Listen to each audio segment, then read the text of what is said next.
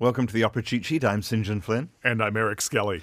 And this week we're talking about Rossini's Le Comte Henri, Eric. 1828, I believe, the debut, and this was his last comedy. Yeah, but it's very much in line with all of his other comedies. It's gloriously silly stuff. It's really wonderfully silly. In fact, so much so that it began life in its libretto form as a vaudeville that Scribe and who was the other librettist? Deleste Poisson were concocting for a vaudeville. And so when Rossini took an interest in it, they added a first act, and away we went. This is set in the 12th century in the Touraine, the region around Tours, in the garden of France. It's based around a castle. Yes. And all the men, the aristocrats, the nobles, have gone off to fight in the crusade. As they were wont to do in those days. And the women are all left in the castle, unprotected. Unprotected and unguarded, which the titular count regards as his perfect opportunity to get with the countess. And that's Henri. Yes, Henri, and the Countess Adele is the countess in question. His main mission in life is to get with the countess, at least at that moment in time. And he's bound and determined. It's kind of like the Roadrunner and Wile E. Coyote in a sense. And so how does he plan on getting to her? Well, she's locked up in the castle. Yes, in vintage Rossini tradition, he decides disguise is the way to go.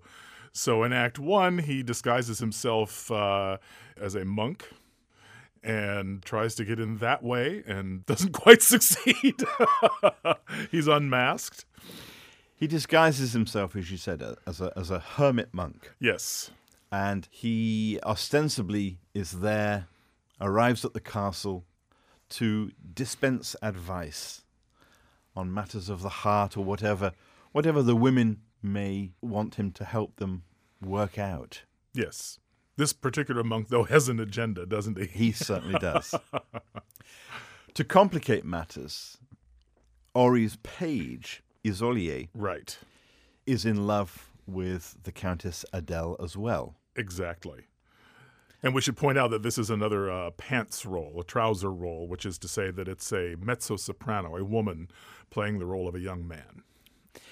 So Henri is disguised as the hermit, and he learns from Isolier, who comes to get some advice from the hermit, doesn't recognize his master. Right.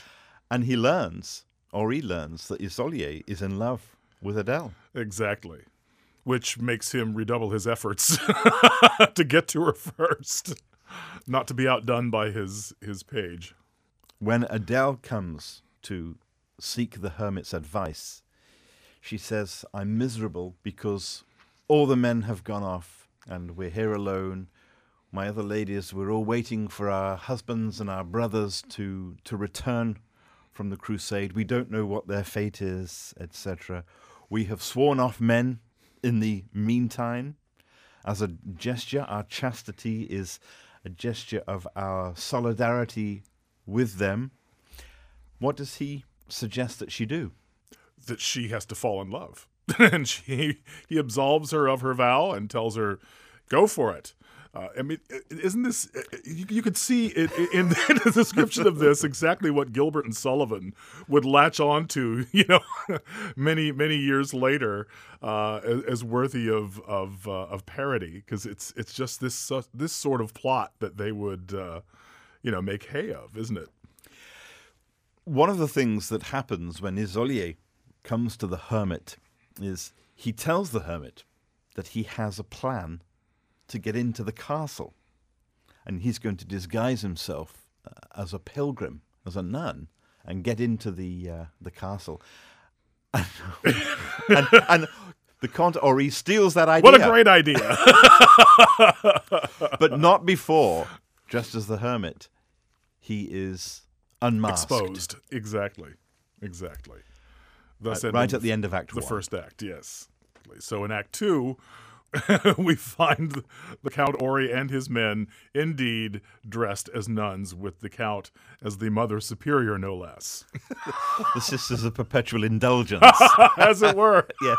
But I'm pumped. So, Act 2, they're dressed as nuns, and the Countess Adele welcomes due them into the castle. hospitality. Yes. They are pilgrims, and she wants to extend the comforts of the castle to them. And so they get into the castle. And what happens once they get in? The Count attempts to make his move on the Countess Adele. Meanwhile, Isolier has come to sort of Make his move. yes, so to speak. Right. And the three of them have this amazing trio that some actually believe is one of the greatest things Rossini ever wrote. À la faveur de cette nuit obscure. That would be the one. That would be well the done. one. Say that 3 times fast. And there's all kinds of goings on in the dark during the course of this trio, in which the Count is relying on Isolier to relay to the Countess his admiration and his feelings of love for her. Isolier is doing so, but basically presenting them as his own feelings. And Because Isolier has realized, when he hears that there's a group of nuns staying in the castle, that something doesn't smell quite right. yes, And he realizes that this is the Count Count. Henri, right? Yes, exactly right. And so he's there to foil the plot, so to speak. Yes, in his own favor, hopefully. So they're all sort of in bed together, Yes. the three of them. Yes, in a recent production, quite literally. Then the news arrives that Adele's brother, the Count, And his crusaders are returning. And the Count Henri is once again unmasked. or unwimpled, as it were. And Isolier helps him to escape just in time before Adele's brother arrives. And, that would be quite a difficult situation for the Count to extricate himself from. So much like Don Giovanni, Exactly. the Comte Henri doesn't really succeed. Exactly right. And is aided and abetted in escaping by his page here, servant in Don Giovanni. Leporello. Yeah, so it's sort of a screwball comedy version of Don Giovanni in some senses. This, though, Le Comte Henri, is sung in French. Yes. So Rossini working with a French libretto. Working with a French libretto. And For a French audience. And for a primarily. French audience, and with a different genre, a different style, in a sense. I mean, it's still Rossini, and there's still a lot of florid, vocalizations, but he's working in a French idiom, which would then lead to his final opera, of course, which was William Tell, which was a French grand opera in the Meyerbeer, Berlioz tradition and sense of scale. So is Rossini trying out different compositional styles? So Le Comte Henri, it's light, not a great deal there in terms of plot. Where is its great appeal? Its great appeal is, as with Rossini in any, opera you care to name, is in its ability to give virtuosic singers a dazzling showcase.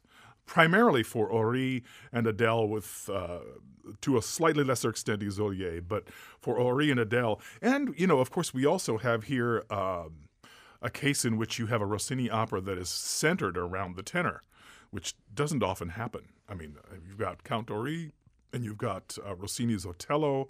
I can't think of too many more, actually, where he is the central character in the plot and the key figure upon which everything turns. And in terms of the tenor voice, this is quite a high part. Very much so. It's very much for that, quote, Rossini tenor, which is to say these light, florid-voiced tenors that can specialize in Rossini roles, the likes of Juan Diego Flores or Lawrence Brownlee. There are folks who really specialize in that kind of role because their voices by nature have enabled them to do so. No great moral here.